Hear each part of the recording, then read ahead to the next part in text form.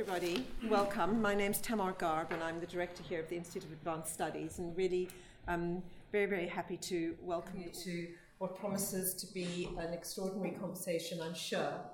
Having read this wonderful book, I'm so excited to hear Elizabeth speak about it this evening, and especially in conversation with Oliver Davis. It is an amazing achievement. I don't know how many of you have had a chance yet to look at the book or to read it, but it is quite an extraordinary and innovative document in a way, not only because it is about a world which Elizabeth herself experienced, and the title Circularité de Maffaire indicates already that there's a personal investment in this narrative, which is an investment around witness and survival and a descriptor and indeed a friend of some of the participants, co-mourner with others, somebody who has lost people in this process, but also somebody whose life has been shaped and galvanized, in a sense, by the art and the experiences that she describes here. So it's work that comes very much out of a writing of the self, but without any of the gratuitous psychologizing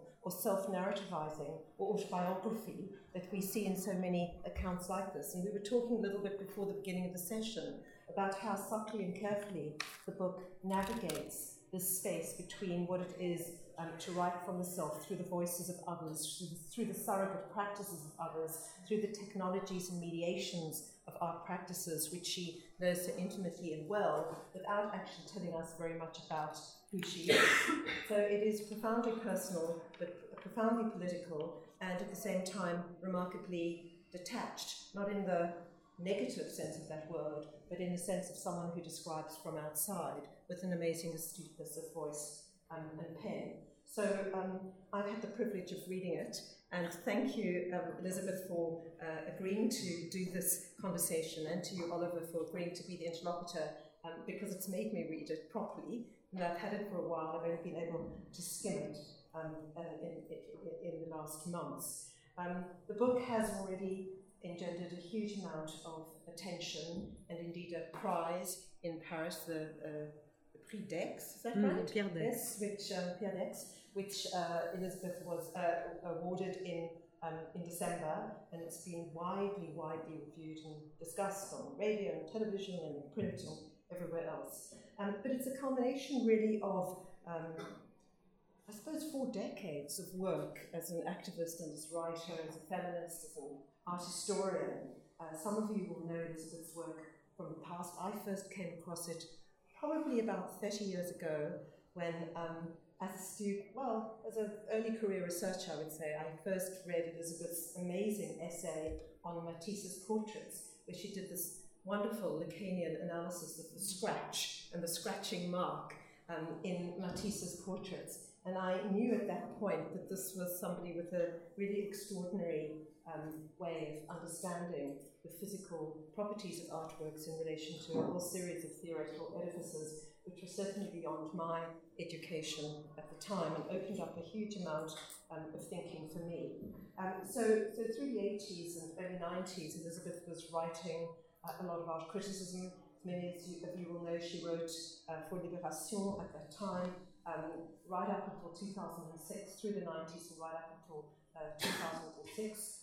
She was also the editor-in-chief of the magazine Beaux-Arts in France, and she contributed many essays to many different art newspapers. Since 2006, she's organized a seminar in Paris, which has become a veritable meeting point for anybody interested in politically engaged, progressive, challenging work and theory. And the seminar is called Something You Should Know, and it's at the École des Hautes Études en Sciences Sociales.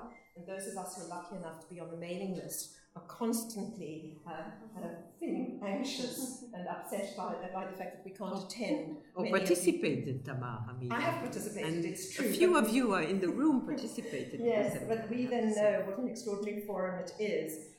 But most often we're tied to our desks back here and can't come and hear some of the things that you put on the so it's an amazing space in Paris, especially given the political climate and the context within which art is discussed in practice. And Elizabeth has been one of the incredibly vociferous voices for feminist thinking, for lesbian and queer thinking, for engaged in political and difficult art. And that space has become one of those spaces where everybody who's in Paris who wants to engage with those kinds of issues is sure to be seen and to enter into conversation. And in terms of Elizabeth's own production, probably what continues to be the most inspirational venue for the publication of her thoughts is her blog, Le Bovis. Some of you will, I know it.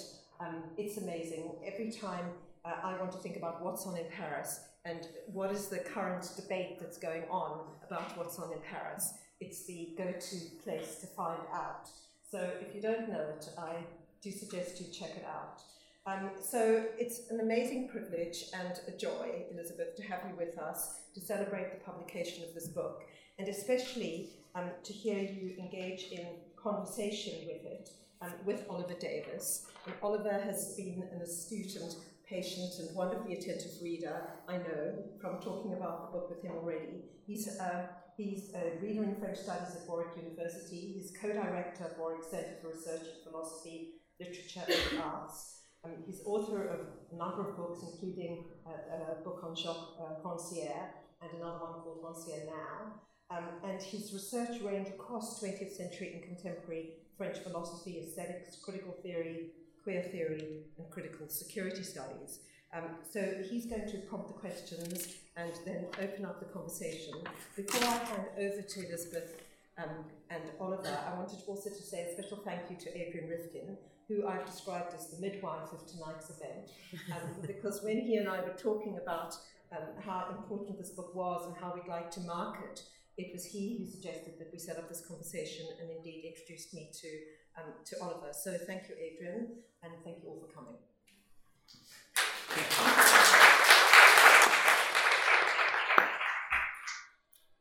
Thank you very much, Tamar. So this book, Elizabeth, it's a wonderful recreation of the kind of sensible texture of a particular moment. I suppose we can call it an archive of art and activism at the end of the 20th century, as you say in the subtitle. And so in this archive, we've got the self, we've got artworks, we've got exhibitions, art practices, curatorial practices, critical discussion, geography, particular geographies, ways of looking and ways of situating oneself. And it seems like a wonderful nexus, or perhaps network is the wrong word, but a confluence of all of these different elements. I wanted to start by asking you about the writing process, but most especially about the rewriting process, because most of these texts are rewritten, aren't they? And also the compositional process. So which essays, which work did you decide to include, and how did you face the question of excluding works, and how did all of that feel for you? Okay. First of all, I want to thank Tamar and to thank you very, very much. I'm very moved by this reunion, and I know many faces here, and I'm very happy that they're all there, and thank you all for being here. Okay, so I have to say first that this book is part of a collection which is actually curated by my colleague in that seminar, something you should know, Patricia Falguière. And I'm going to begin easily to say that it has been much influenced, and you're not gonna say no, Francesco, by Carla Lonzi's Autoritratto, self-portrait. You know, it is a book that has been published in a French translation in the same collection. And Carla Lonzi is an art critic, an art historian. She was a student of Longhi, and a feminist, a very important Italian feminist. And before creating, in a way, a kind of, Italian feminism, she writes this incredible self-portrait, which is a self-portrait made of interviews that she's been doing with artists, all male, one female, all male. And these interviews that she's been recording, so there's the technology of the recorder involved there, she doesn't publish them. First of all, she published them under the title Self-Portrait, which is quite interesting. And then she doesn't publish them one after the other, going further with such and such and such artists as, all these incredible Italian artists of the 60s, of Arte Povera, notably, and Twombly, who doesn't speak actually. She actually mixes everything together. So it becomes a kind of weaving, a fabric of her interventions, her questions, and the answers of the other artists. And all that composes a self-portrait. I think one has to state that, I'm not the first one, but this has been very important. It's been published in the same collection. I read it. I was incredibly shaken by it. And so I thought about it a lot. And when this offer to write, the offer, I don't know what it was. It was to write, to do a kind of mixed montage of my own writings. I don't know what it is. And I thought it would be very important to mark this moment of AIDS by trying to find out the articles that would actually be the most pertinent. The problem was I didn't want at all to do a book that would be which artist or what art has been relating, talking, dealing with AIDS. In French, we have this horrible thing, which is to say that we work on something, upon something, sur in French, which is the same word by the homonym of certain, by the way, but sur. So people say, je travaille sur, I'm working upon something, as if you would sit upon something and dominate it. And so it was exactly what I didn't want to do. So I didn't want to choose the artist or to choose the exhibition or that. First of all, this hasn't been so many exhibitions that would say, the art of AIDS. It would be terrible to say something like the art of AIDS. I didn't want to have the good ones and the bad ones, the valuable ones and the unvaluable ones. That was not my problem. So I didn't find any other way than to browse through articles that had been written, that I also wrote, and look and see that they had all been marked, starred.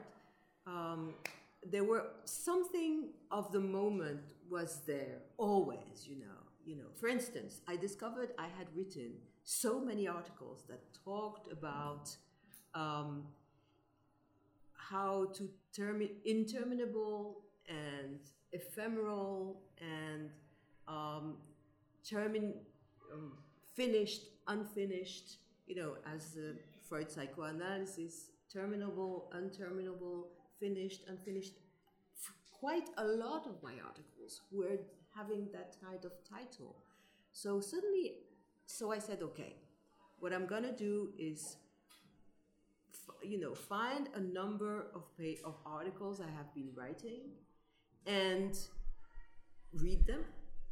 And then I thought that they weren't good enough. And I thought that the best thing to do was to rewrite them, which meant also to associate quite freely or unfreely with them. So it was writing with the article. It was rewriting. I think actually I like it very much and I want to do it more, just to take something that has already been written and rewrite it, and suddenly rewrite it from now, from this historical perspective, which means from now, and see how I can associate with them, how I can contextualize them, how I can actually understand how these articles, these pieces of writing too have been affected by the AIDS crisis. That's how I thought, what I thought. You have to excuse my English, sometimes it's not so good. Then the order, I made like a storyboard. So it was in my home, I was with my partner Catherine, and we had little post-it. It was all written, and so we arranged the chapters, like that. And it was wonderful because suddenly I was feeling I was doing a film, doing a montage, doing some kind of, something that I wasn't supposed to do. It was wonderful. That's how I did, it's exactly like that. And at the end, we because it was 400, it was ridiculous. It was 600 pages. It was totally ridiculous. I hate large books. I hate large books. Generally you receive it and it doesn't go through your mailbox, so they put it in the post office. You have to go there. It's very horrible. So I didn't want that, and so we edited a lot, and that's it. And when you were doing the rewriting, one of the remarkable features about the kind of textuality of the French text is you're using this very inclusive way of marking, for example, adjectival agreements. So you say you followed this Guide pratique pour une communication publique sans stéréotype de sexe from 2015, and one of the things that this is past participles are marked with masculine, feminine, and plural. Yes. You know that in French, for those of you who don't speak French, has a lot of gender. I mean, gender is everywhere, and because the Académie Française has stated, because it wasn't like that before, but the Académie Française has stated that everything should be masculine. It's the famous universal masculine. So there's been some attempts to de-gender or to re-gender language, and so there's been some guidelines which have been published.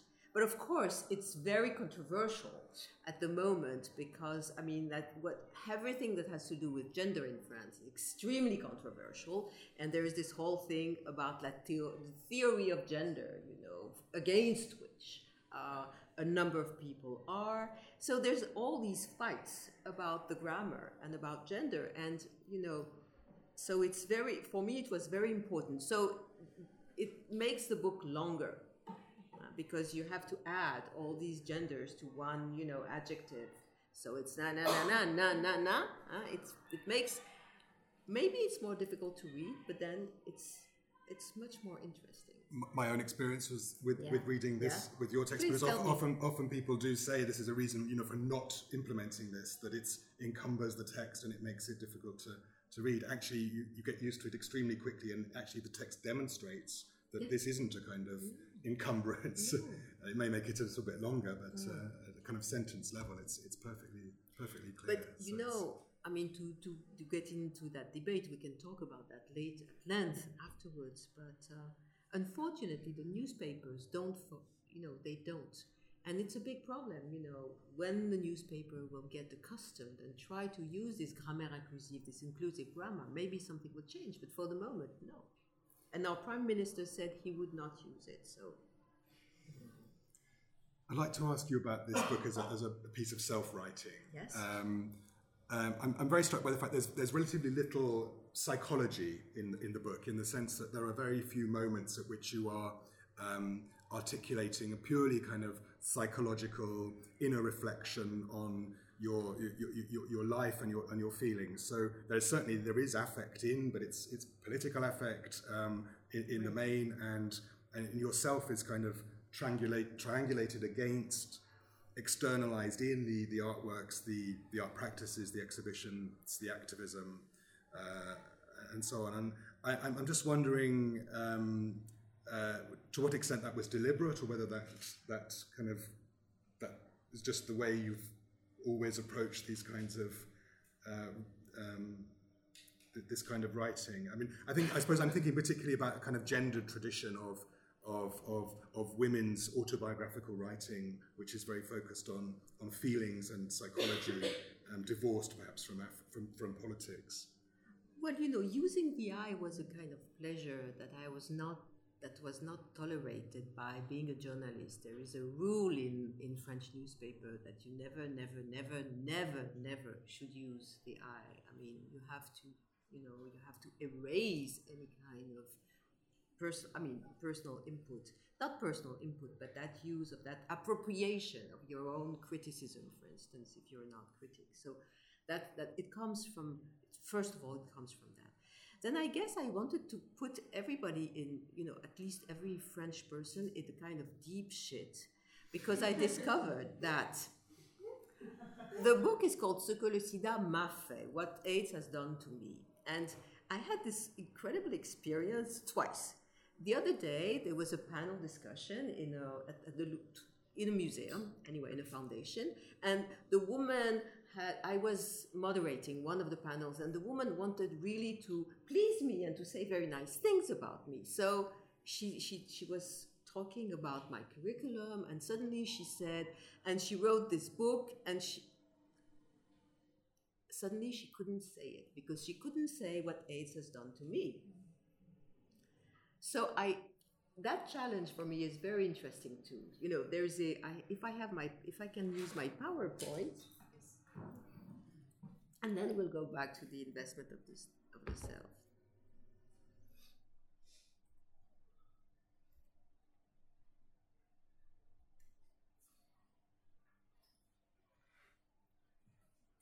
Okay.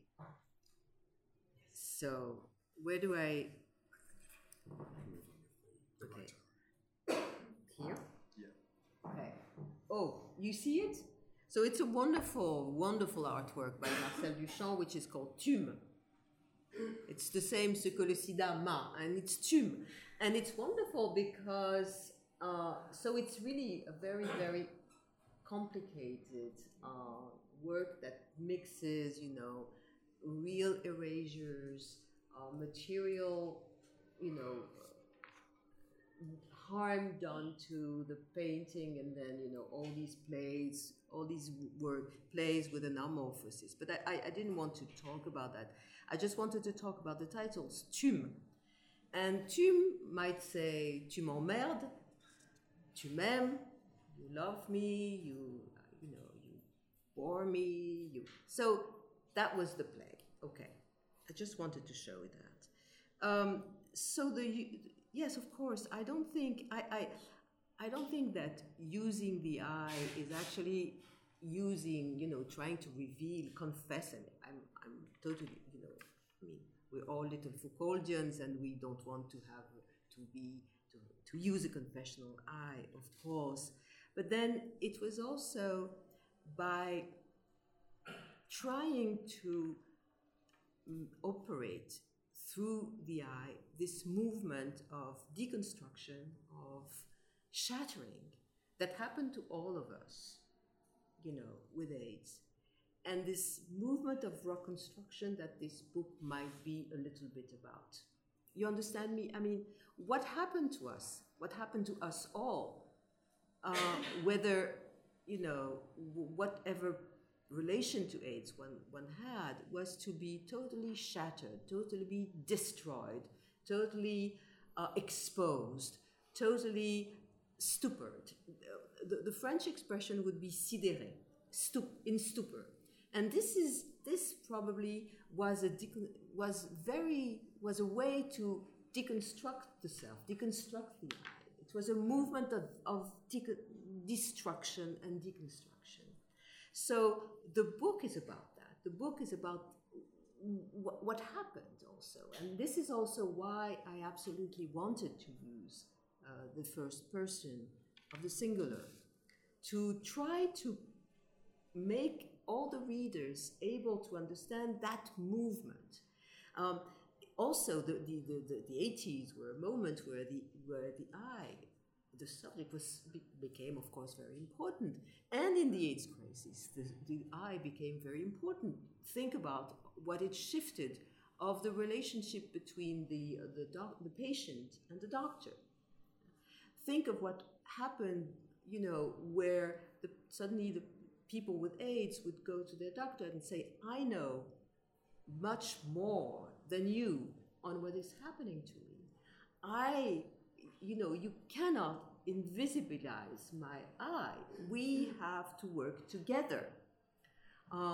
Look at 1985 is a moment where the the people with AIDS associations began to go to all the international congress of laboratories, of doctors, of all the medical matters, and began to intervene as important as the researchers would be. So the eye became a political eye there, within the AIDS crisis. And it's also a moment, I have to say, where all the narratives with all the self-narratives became also important in literature. In French, we have this word called autofiction, and this is the moment autofiction begins to be reinvented, at least, by a number of writers. Whether they're a writer with AIDS or whether they're not, but it is really also so I wanted, by using the eye, it was not talking about my own self, as you say, using this kind of psychology, which is always related to female, to the feminine at least. But it was really putting the reader and myself into that moment of deconstruction. And it's not always a human eye. It can be an exhibition, it can be a work of art, it can be an activist gesture, it can be a dance, it can be a demonstration, it can be a collective thing, but it's always that eye which shifts throughout the book. And what I hope from this eye is that it is a bit reconstructed at the end, starred. Thank you. I was going to suggest now that we invite you perhaps to read the very beginning of a wonderful essay in there. I mean, they're all wonderful, but particularly wonderful, Liquide Précieux. And if we could have the image of the mug, Maurice wrote. No, attends. Oh, just that. Thank you. You need your one? Yeah, please.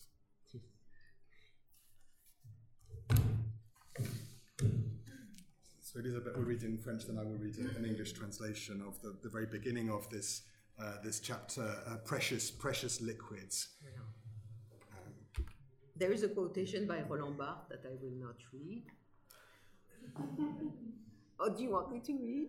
No, okay. L'homme émerge et s'enfonce alternativement selon que l'on regarde des plages d'ombre ou les reflets de lumière d'une surface agitée où se pose aussi un capiton de bulles transparentes, quelques-unes parfaitement sphériques. Il n'est pas l'Ophélie de John Everett Millais. L'eau n'est pas le lit d'un corps peint comme un gisant sculpté. Au contraire, la tête vous fait face. Mais sa position, avec celle du torse qu'on devine, indique l'homme couché sous votre regard, qui le noie dans l'ombre et qui l'en fait surgir au gré de sa fascination. Vous n'en percevez ni le trait du visage, ni la poitrine gonflée ou détendue, ni les paupières. Sont-elles ouvertes ou fermées? Rien ne vient ici suggérer l'hédonisme gai des piscines californiennes de David Hockney. Voilà une tête, un torse, anonyme, déformé par des ondoiements, des sillons, des plis, des rayons, des éclaboussures blanches et la noirceur d'un fond sans fond. Sur son front, une forme en couronne signale la goutte tombée, tandis qu'un serpentin laiteux fait disparaître le nez, défigure le visage. Merci. So this is the image of Maurice Rose Ramsey, Lake Oswego from 1988. At a translation. The man emerges and sinks down alternately, depending on whether you look at the swathes of shadow or the light reflecting from a troubled surface, over which is also lain a studded fabric of transparent bubbles, some of which are perfectly spherical. This is not Millet's Ophelia. The water is not the bed for a recumbent body painted as though sculpturally deceased. On the contrary, the head faces you, but its position, and with it that of the torso you can discern, suggests a man prostrate before your gaze, which drowns him in the shadow and pulls him out of it again as your fascination pleases. You can make out neither the facial features, nor the swollen or distended chest, nor the eyelids. Are they open or closed? Nothing here to suggest the gay hedonism of David Hockney's Californian swimming pools. Here is a head and a torso, anonymous, deformed by the undulation, the furrows, the folds, the rays, the splashes of white, and the darkness of a background receding without end. On his forehead, a cross-like form suggests a fallen drop, while a milky serpentine shape, hides the nose, and disfigures the face. I think it's a beautiful opening for this wonderful essay, and so you talk in this essay. You move.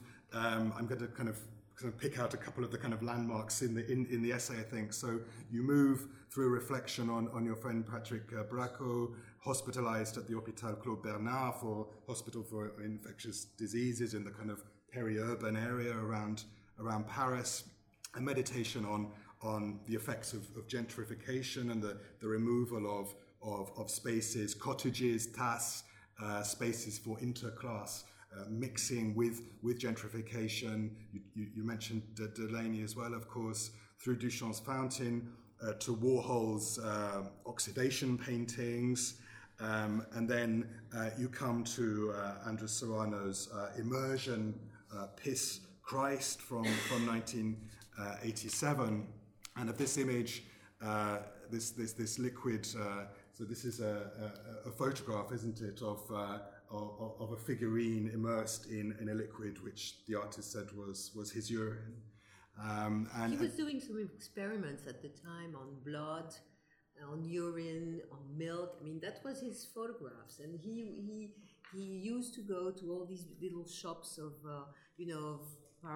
religious paraphernalia in New York in order to because he was a big collector of that. He is. You say what I think is something very wonderful about this work. So you read it as suggesting that our images of the divine and our dreams of salvation can't be distinguished from our excreta and our own death. That is the kind of force of this work. I think I'm quoting Peggy Phelan to tell you the truth. Okay. But it's good nonetheless. And then you move. Then you move from there to Robert Gober's pair of urinals, and then Helen Chadwick's Piss Flowers, and also viral landscapes. Yes. So these coastal landscapes of Cornwall and Pembrokeshire, I think. And so these are superimposed with images of the artist's own cellular tissue taken from the mouth, the ear, the blood, cervix, and kidney. Yes. And then, talking you through your own essay, but partly for the benefit of not everyone who has necessarily encountered it directly yet. And then there's this wonderful moment at which this essay turns around this utterance by the very sinister character in the film Dr. Strangelove, General Jack D. Ripper, who talks about the kind of communist conspiracy to steal our precious bodily fluids, and so this idea of fluidity, this is where the essay kind of turns. Exactly. You talk about Gilbert and George. You talk then about Stuart Morgan's writing about the Louise Bourgeois precious liquids installation, his own kind of posthumous exhibition. And then you return on a couple of occasions to Maurice Rowe again, and it's this wonderful kind of performance of flow in this essay about liquids and liquidity. Yes, what talking about vulnerability, I think that what really affected me so much is to see that Maurice Rowe photograph and to see all these works and what happened in between the background and the surface. Something is happening it looks as if something is happening to the image itself, and it's liquidified, and that was how I was so affected. I was very emotional seeing all these works and seeing how it's the vulnerability of the image itself which is shown in the image. And then it made me shift to the moment where these images were made, these works were made. And I'm also thinking about, I had a longer chapter, thinking about people like Sigmar Polke, his photographs, or Gerhard Richter, and the way they actually treat the surface, this mystery, this enigma of something that you cannot touch, but which is dissolving in front of your eyes, but it's something that has to do neither with your conscious gaze nor with your touch. but somewhere else. And I'm using actually the word forged by Derrida, which is called the subjectile, and trying to define this subjectile as this quality of being in between what is the material support and the image, something which is there, but that you can touch but cannot touch at the same time, and which is for me a source of pleasure. And then, of course, I have to think about the fact that those liquids, I mean, not the liquids of the image, but the liquids of the body, were in fact the subject of the grandest panic and the grandest desire in beginning with the 80s. The idea, of course, it was something that really shocked me. And when you talk about my friend Patrick was in this hospital, Claude Bernard, and people didn't want to touch him. I mean, there was this panic. And so he was in a room, and the people who were the doctors and everybody that was taking care of him was passing everything with a mask and with gloves and through a little hole in the room. That was that time in this hospital. So again, this general panic, and the fact that many artists, trying to touch upon this panic, try to think about and fight against the panic that was linked to the fact that the transmission of the HIV is through, as ACT UP would say, through semen, through blood, but also, I would say, through the law. Yeah? That's what was one of the big banners of ACT UP in Paris: par le sang, par le sperme, par la loi, through blood, through semen, through law. And I think it's really very interesting.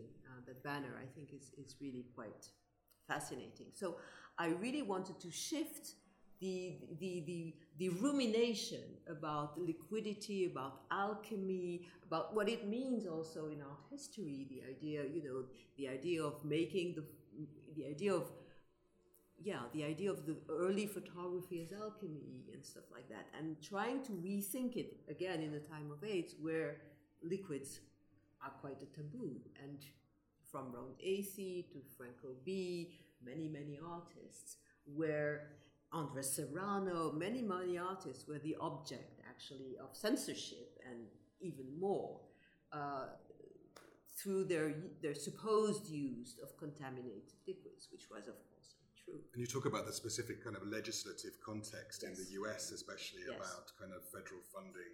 Yes, of course. So it's story that maybe are. Can we go back?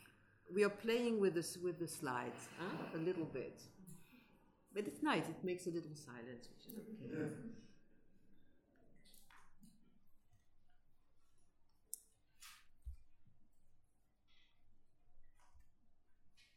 Okay, so we'll go to here afterwards. So that's the poster I was. That was the banner I was talking to you about. Maurice Rowe, to make you feel a little bit about the incredible beauty, and you see what I mean. This quality of the image that you cannot grasp. It's not the surface, it's not the ground. It's something that's in between, that lies in between, and it is indeed the work that Maurice Rowe did in the dark room. In French, the dark room is also the back room, is also the room for sexual encounters. And Maurice Rowe, obviously, his whole process of taking photographs, he wanted all his friends to lay naked somewhere, and he would take pictures, and then he would proceed in the dark room. He would do something in the dark room, and doing something in the dark room, he would double the negatives to do these sandwich prints. He would actually multiply the negatives, have a black and white negative and a color negative of the same photograph, and then glue them to stick them together. It's called sandwich prints. And you have also all the little doodles, the finding of colors, the palette of Maurice Rowe, his signature, his name, the year, which is actually part of the photograph. So this something was very important and interesting to me. Okay, that's actually also very striking. It's the I show this image in my book, but it's hard to see because it's in black and white. It's the installation that was made for Mark Mothersbaugh, who was already dead, in the exhibition that Nan Goldin did in New York, which was called Witnesses Against Our Vanishing at Artist Space, 1989. And we could speak a little bit about that, but the catalog had a preface by David Wojnarowicz, and it was the cause again from one of this war from the Reagan government, the Bush government against and an infamous Senator Jesse Helms, who was a particularly homophobic senator, who actually they actually wanted, it had received a little money from the NEA, the National Endowment for the Arts, and they tried to revoke the money. And okay, let's not go into that. What did I wanted to show you? I think maybe, well, I was asking about Helms and funding, so, but actually that image would be good if the next one, if we could have that, because I wanted to move on and talk with you now, if that's all right, about another essay. So, Comme Antigone, as like Antigone, and so this is a chapter where you talk about the artist Zoe Leonard's exhibition at Document 9 in 1992, and so this work where, so she went to the Neue Galerie in Kassel, she took down some pictures, leaving only the pictures of women in the gallery, and replacing the pictures that she'd removed with 19 pictures in black and white, under glass but not framed, screwed to the wall, 19 pictures of vulvas in close-up and life size. So this is a chapter very much that kind of speaks to your aim in the book of talking about the way in which lesbian activists were engaged alongside gay men, especially at this moment, and also about the kind of movement between the gallery space and the space of activism. So because I just wanted to invite you to, and there's been a kind of follow-up, hasn't there, more recently, of Leonard's work that might be interesting to talk about as well. Yes. Okay. It's First thing, I'm a feminist, and for me to have a disparity in terms of having like 80% of the book which is devoted to male artists and 20%, it's not possible for me. So I really wanted to have a fair equality. But then also I really wanted to make there's been many books about AIDS, of course, and those books never talk about, in America there's been a bit, but never talk about what lesbians have done. Never talk about, first of all, their invisibility in the AIDS crisis, because of course, lesbians were not visible in any kind of programs that were actually built for AIDS testing, for trials. They were totally eradicated from the health programs, because supposedly, of course, lesbians don't have sex, so they don't fuck, so of course, they don't get AIDS. That was the general discourse. It's true. And when, my friend Catherine Gonard wanted to publish a brochure about lesbian and AIDS, she couldn't find any place to publish it. She had to publish it herself. So there is a double invisibility. Women at the beginning of the AIDS crisis were not visible. All the trials were actually shaped for gay men, and weren't shaped for women. And then when women were included in trials for lesbians, it was even worse. So first of all, they are invisible, and they are still invisible in numerous accounts about the AIDS crisis. So I really wanted to give back, their capacity of dealing, and we go to Zoe Leonard, with public space. It is, for instance, I was an actor up in Paris for a long time, and a certain time, and it is women or girls, more women, who have been organizing all the public demonstration. And of course, one can understand why. dealing with public space was what women, and in particular lesbians, had been erased from, and they wanted to have their input into the public actions. So, of course, it's evident. And one of these actions, we could say in public space, is the one of Zoe Leonard. So we go to Zoe Leonard, who is also an artist who has been, I would say, not only affected by AIDS, but she has AIDS. The ACT UP was her school, was her college, was the place where she actually learned to produce photographies and art. And it really formed her, shaped her way to address photography in the world. And so what she does in Kassel in 1992 is really like an incredible gesture. So she has all the paintings, where men are the main subject removed. And so the idea, indeed, it's many, many ideas. But the first idea is, as we have been told, a patriarchal, heterosexual, white Western museum is, as we know, a half-empty museum. And I think that Zoe Leonard emptying a bit the museum makes us understand that a museum of this kind is always half-empty, although the museum always wants to be full. Go to the Tate, go to the British Museum, go to the National Gallery in London, go to the Louvre, everywhere. They hate void. It's something that a museum can't stand, void. It's just impossible. Why? Of course, because otherwise it would show. It would show that the voids are there, indeed. Huh? So, I think that the first gestures of Zoe Leonard is to address these voids, because, the photographs are very present, but indeed they totally interrupt the capacity of the museum to hide these voids. So suddenly the museum becomes empty because of the gesture. And then, of course, it interrogates us as lesbians, as gays, but also as any kind of, proclivity as spectators on the structure of our desire. How is our desire structured, and how is not only, does she go into showing through these paintings what we've known, that the history, again, about patriarchal art history, but also she maybe interrupts a little bit also the channel of this,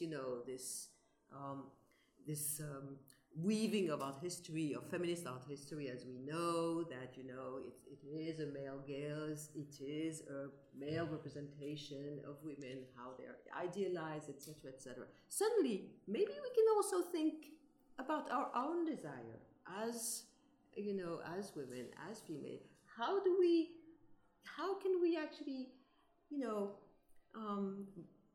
go to interrogate our own desires? And of course, it has to be historicized a little bit.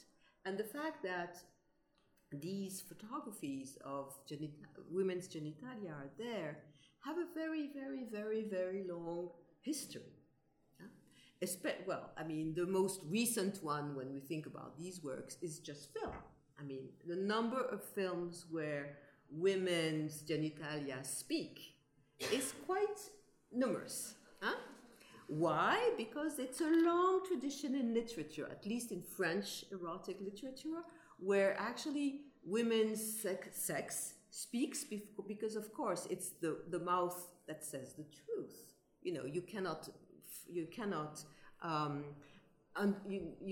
You shouldn't believe what women say, as you know, from the medieval literature on. But of course, it's more true when it's the other mouth that speaks. And there's a long tradition that actually Zoe Leonard is calling back about the sex that speaks. And there's been many, many stories about that, up to Linda Lovelace and Deep Throat. And, the type of discourse that Linda Lovelace, the actress, that was her name in Deep Throat. What is you've all seen Deep Throat, I hope. Yeah, obviously yes. Okay, so I won't talk about it. So I mean, Linda Lovelace first of all said that she was very happy to do the film, that she participated and she really supported the film, and then she totally flipped over her position and said that she was raped during the film. So it's also, so I go into all that. But so that gesture for me is very important because to talk about vulnerability, suddenly it's the museum which is made vulnerable through this action, and I think it's a gesture of resistance which is very important. Also, one has to say, so again, I talk a little bit about ACT UP and about all the kissing actions of ACT UP and the read my lips, the fact that, well, you have the photograph of that. I do, yeah, I do, if we can find it. It's not de tout repos, as we say in France.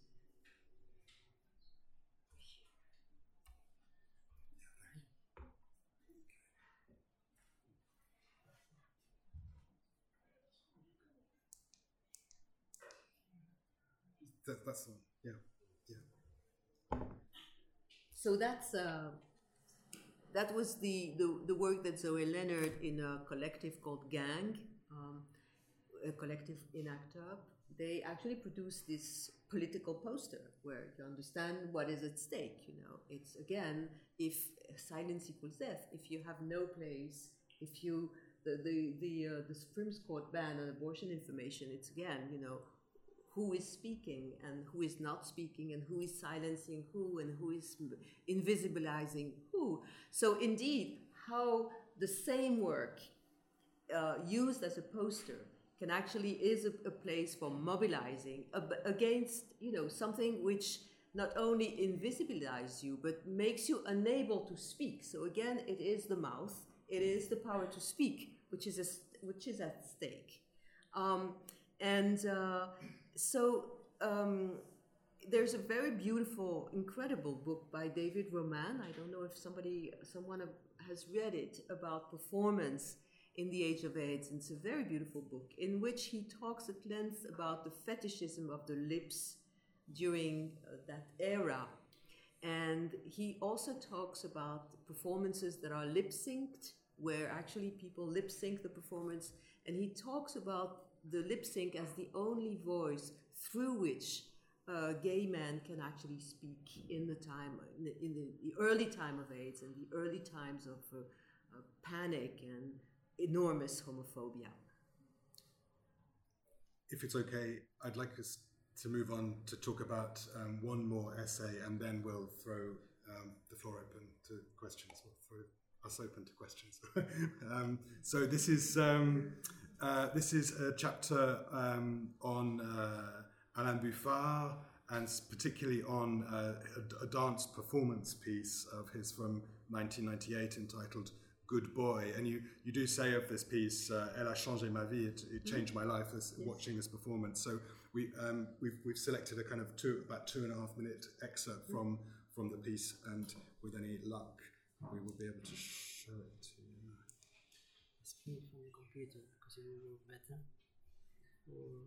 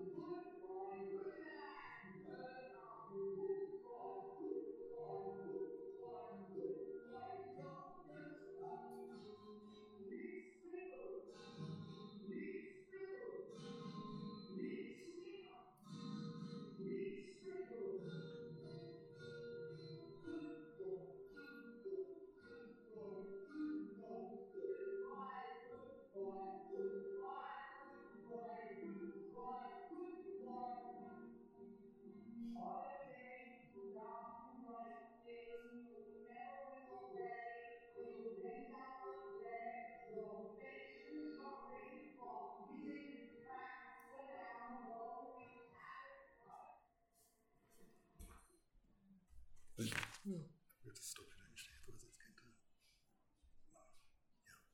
going to. So, I mean, this interests me particularly when you contextualize. So it's 1998, so it's 2 years after heart therapies come in, and you talk about this performance in the book as revealing to you what un corps d'après could be like, a body for after, and in other words, and so you talk about this corps d'après as a body which accommodates itself to illness as it accommodates itself to life. And I wondered if you could expand on that. Okay, so a little bit of the context. Alain Buffard was a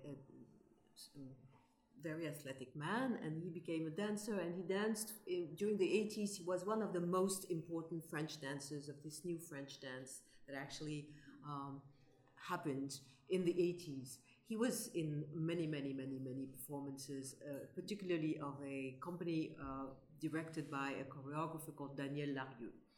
Anyway, so he was diagnosed HIV positive, and he stopped dancing totally, as if his body could not continue something.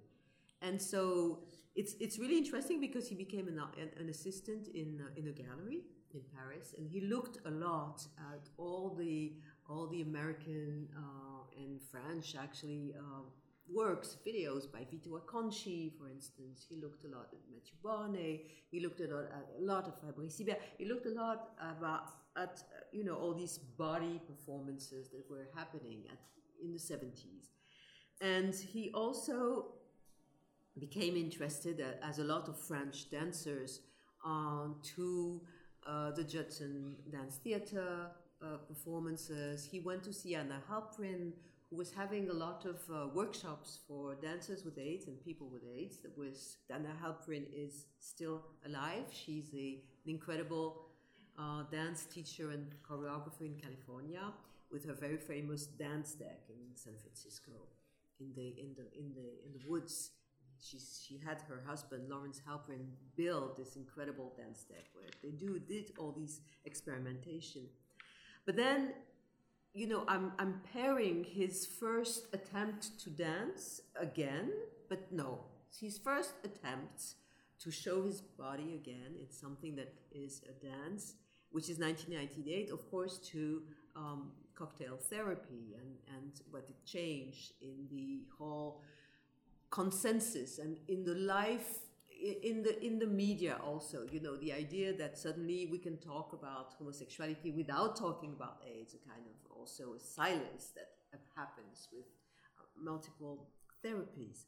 So his work is a solo, and it's a solo that says to me, also with this example of using the an HIV antiretroviral medicine as something which is heal. It is a heal, but it's also very vulnerable because it falls apart.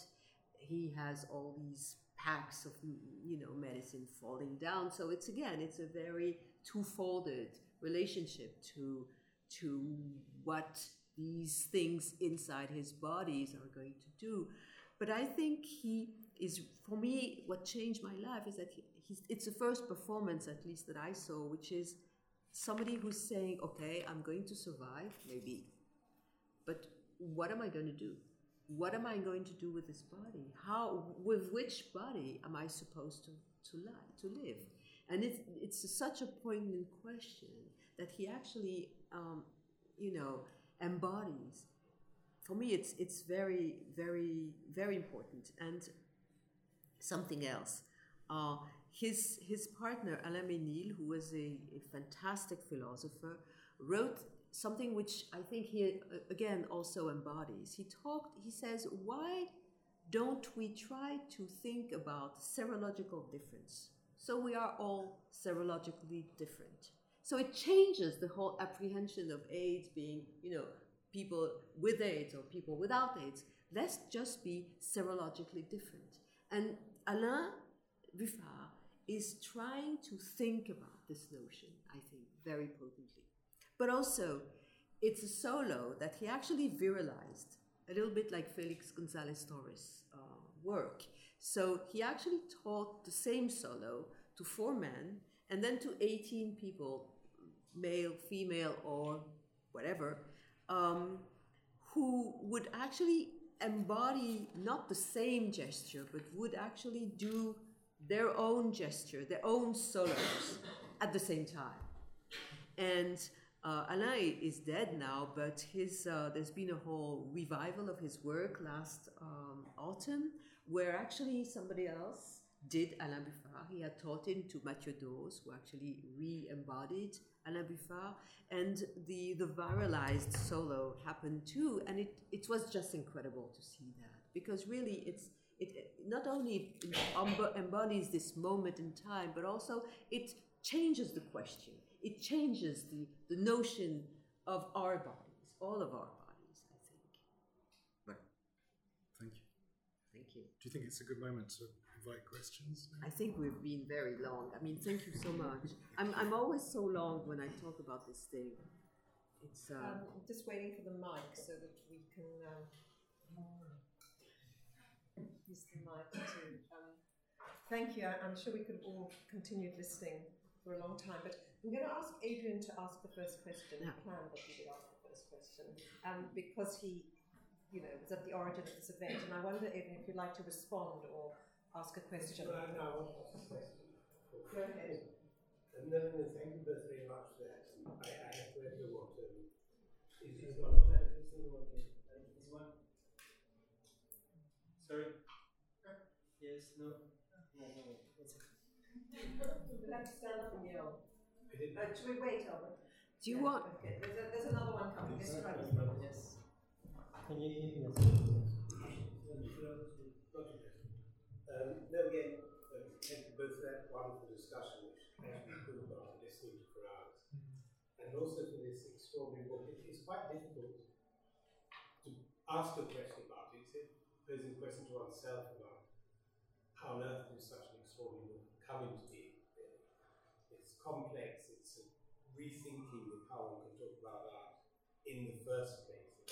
So, Sida AIDS is a kind of, it is an excuse, if you like. It's the core of it, it's also an excuse for something which is an extraordinary renewal of the way we can write about art in our own time.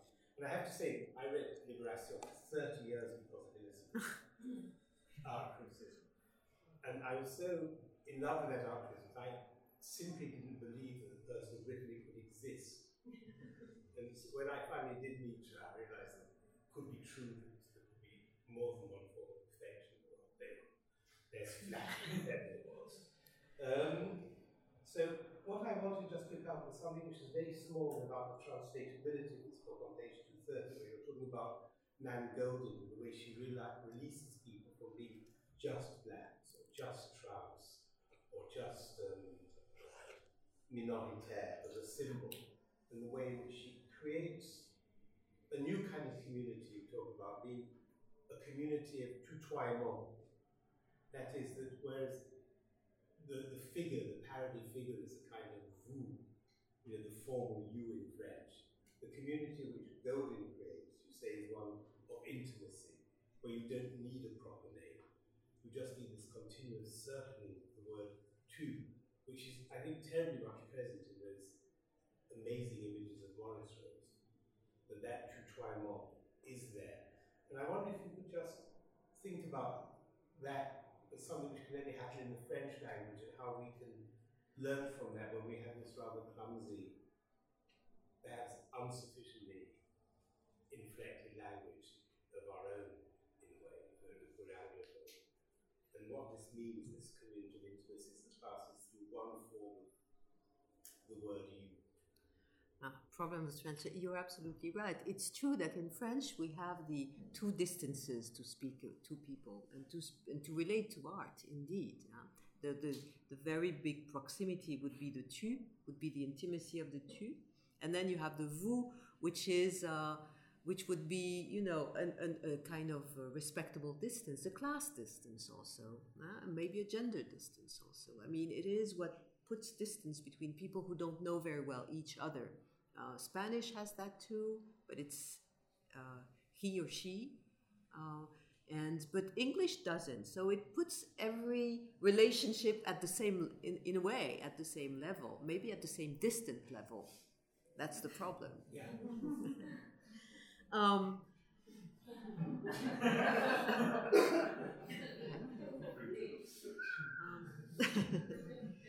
Maybe at the same proximity level. I don't know. I'm trying to get back my public. I'm flat. Yeah. That is what is so striking with Nat Golding's photograph. I mean, of that moment. And it's not for nothing, I think, that the fact that she takes photographs of her community and her inside, and she's always inside, that she says, it's my party. Maybe that's the translation. It's a retranslation of what she actually says. She says, it's my party. Maybe that the tutoiement would be, it's my party. But what struck me so much for us is that in putting that into the French form, it becomes the fresh form of thinking about Van Golding as such. So that process of translation is so striking. Yes. It would be part of our singularities. That you can say something we can't, and we can't quite understand something you said. It's fascinating. Maybe that's More. But yeah, you're right. Names are very important in the book. I mean, the fact of naming or non-naming. Okay, and there are some artists. There are some ways of having the name and the surname, which for me are also very important, because when people disappear, the name and you have to have the name and the surname, and so. But there are certain moments of intimacy which are written in artworks where there's only the first name, which is, the first name is a name that we can actually share also, because it's not, you're not the only one who wears that name, and it's not the nuclear family. So I think that, for instance, when I look at the Names Project, some of the pieces of the Names Project was created in San Francisco, and it's taking exactly the same sheet. I mean, not the same, but the same size of a piece fabric, and then writing the name of the person who is not there anymore, and then putting little things, paraphernalia, things that the person liked or not, and things that the person. And it's really interesting to see how in these Names projects, sometimes there is only the first name, sometimes there is the surname too. So again, it's trying to indicate all these things that actually maybe you don't have it in English, but maybe it's better, because it makes the fact that you don't have it in English more palpable, and thus it raises attention to these kind of distance. So that's my answer. It's good to have it in French, because we can actually have, the idea that we register the fact that you're close, Adrian, but Adrian Rifkin is not so. It's somebody else. It's another character maybe. But if you don't have it in English, it raises the question of that distance too.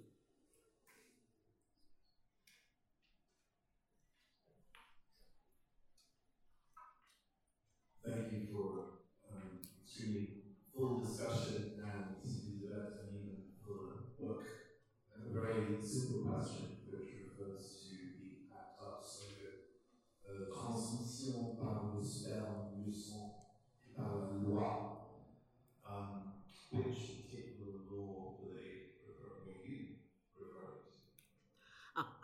Well, it's not a particular law. It's about all the corpus of laws that actually were spreading the HIV through excluding, through exclusion, through not making the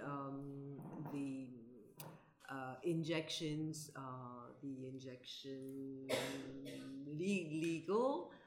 okay, because intravenous injection, if you share needles, I mean, this was so it was the law that wasn't made in order to make the use of needles legal. I mean, it's a corpus of laws that were made actually to not fight against the spreading of HIV. More abstractly, the law of the father subtends the whole. Definitely also. Of course, yes, definitely. The law, the family laws. I mean, again, you know, all these laws that actually protect a kind of nuclear biological family. And so the fact that the law enables a family to go in an apartment after somebody dies, the day after somebody has died, and then take all his things and just kick out his or her partner. For instance, I mean, I think it was fair. It wasn't referring to a particular law at the time. Thank you very much. I have a question. It's about recent movie that was released, I think, about the same time as your book, Sans rendez-vous parmi les 110 beats per minute by Robert Campillo, who was also an activist. And I was very struck, I think, when so I wanted to ask you first about what you thought about the widely positive reception of the movie in the press, as someone who thought in the 90s, what you thought about this very widespread kind of, you know, like, yeah, maybe disattachment from the past, that was where you don't really put yourself in like your own, you kind of erase your own responsibility through that affirmation of the movie. And also, in a sense, I was also struck by the ways in which precisely that provided, I felt like, an occasion for those feelings of anger from the 90s to be reactivated. And I really had this feeling through all the reactions around myself, my friends who were also activists in the 90s, and I felt like there was some kind of reactivation of those feelings of anger through the reception of this movie. So I wanted to ask you about that, and also how it kind of also disrupt the categorizations between certain decades and affect. So we tend to think, for example, the 70s are about joy, the 90s are about anger, maybe now it's about melancholy, I don't know.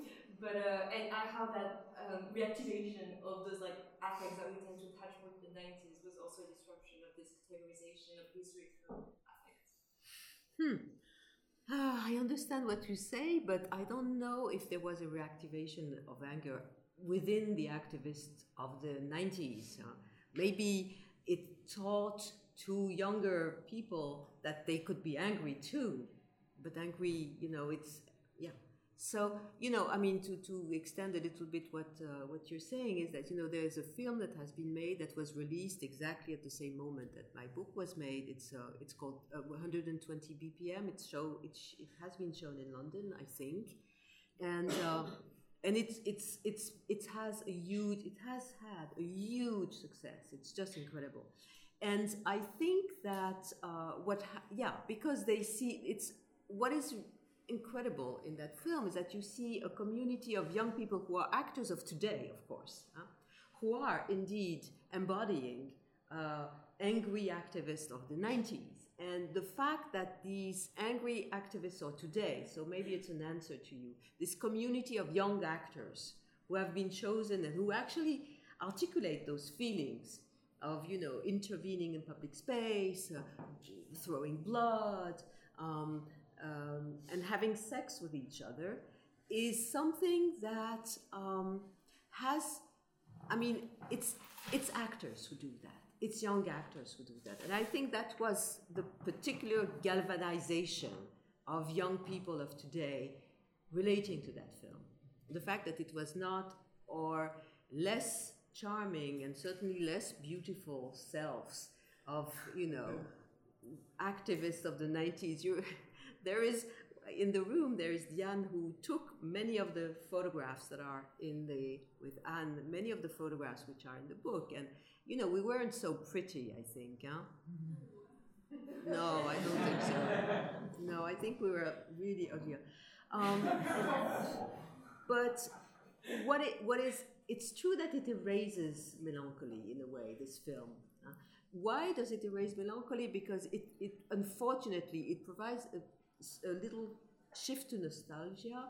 And what we have to explain, I mean, I have presented the film a few times, and what we have to explain to those young people is that it was not the best moment of our lives. We weren't having the best time of our lives when we were actually doing all these actions with ACT UP. It was really a horrible moment, and it's very hard to provide that. So I think the melancholia indeed is not there, but the nostalgia of having a kind of political action in the streets is certainly there, and it really hits directly to what has been happening in the streets, and the fact that street demonstrations right now are quite difficult to think about. How do you demonstrate? I mean, I personally have the same problems. How in the times of the internet, I mean, it's a technique.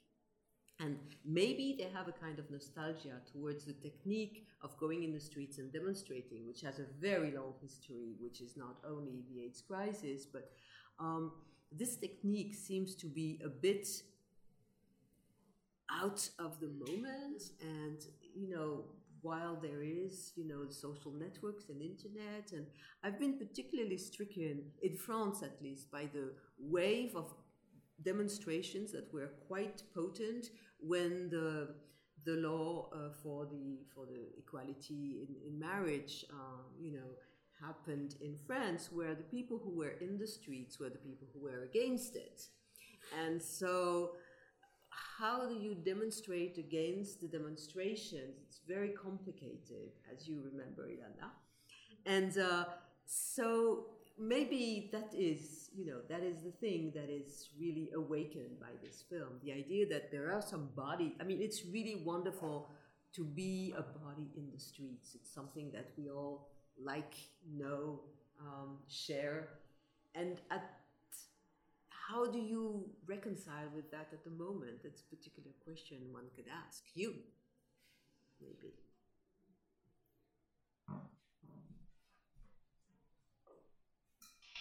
Can I just press that question around nostalgia a little bit more? I wondered how the book you managed this question you've already raised about kind of generational difference, and how you might tell the story to younger people, since a lot of the kind of memoirs that you speak English language, like Sarah Children's or African Consequences, has just come out. Present this question actually, in some ways, when I'm teaching this to younger people, it feels very aggressive to me. I was just wondering how you were managing that question, particularly because you're using works which are much more elegiac, at least in the sides of the show. Yes. Yeah, of course, it's a very, very important question. How could I begin? You feel a response of angriness towards you. Yeah.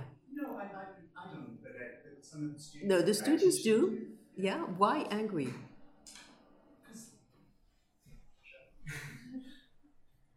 Because they feel that it excludes their ability to even discuss these things, and the use of the eye that you talked about to them feels as if that's shutting out their discussion, their response to it. Yeah, it's terrible to be an old fart and to say I was there. I know. I try to erase that. I really try to erase that. By not giving any answer. I think that nostalgia has to do with closeness. And my book, I have no thesis in the book. I don't have any point. I mean, I don't have a point of view. I don't have a thesis. I try to partake a certain type of art criticism, as Adrian has very well said. I try to do art criticism in the book. Art criticism informed by activism, but it's art criticism. And I try to have a book which is sufficiently destroyed, dismantled, nothing, there is no couture, it's not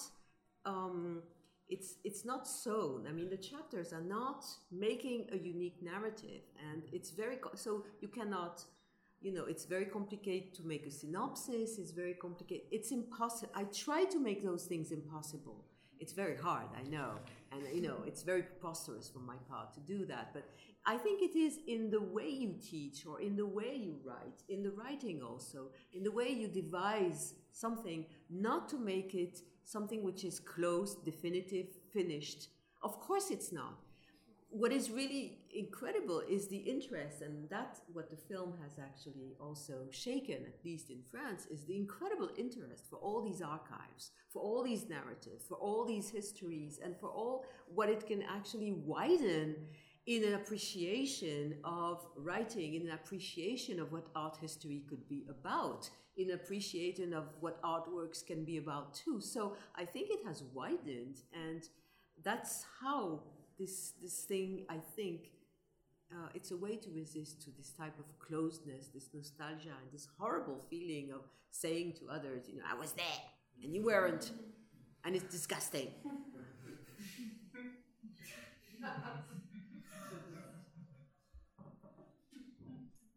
Time for perhaps one more question if somebody would like to ask or say anything. Oliver, should we give you the last word? Something you...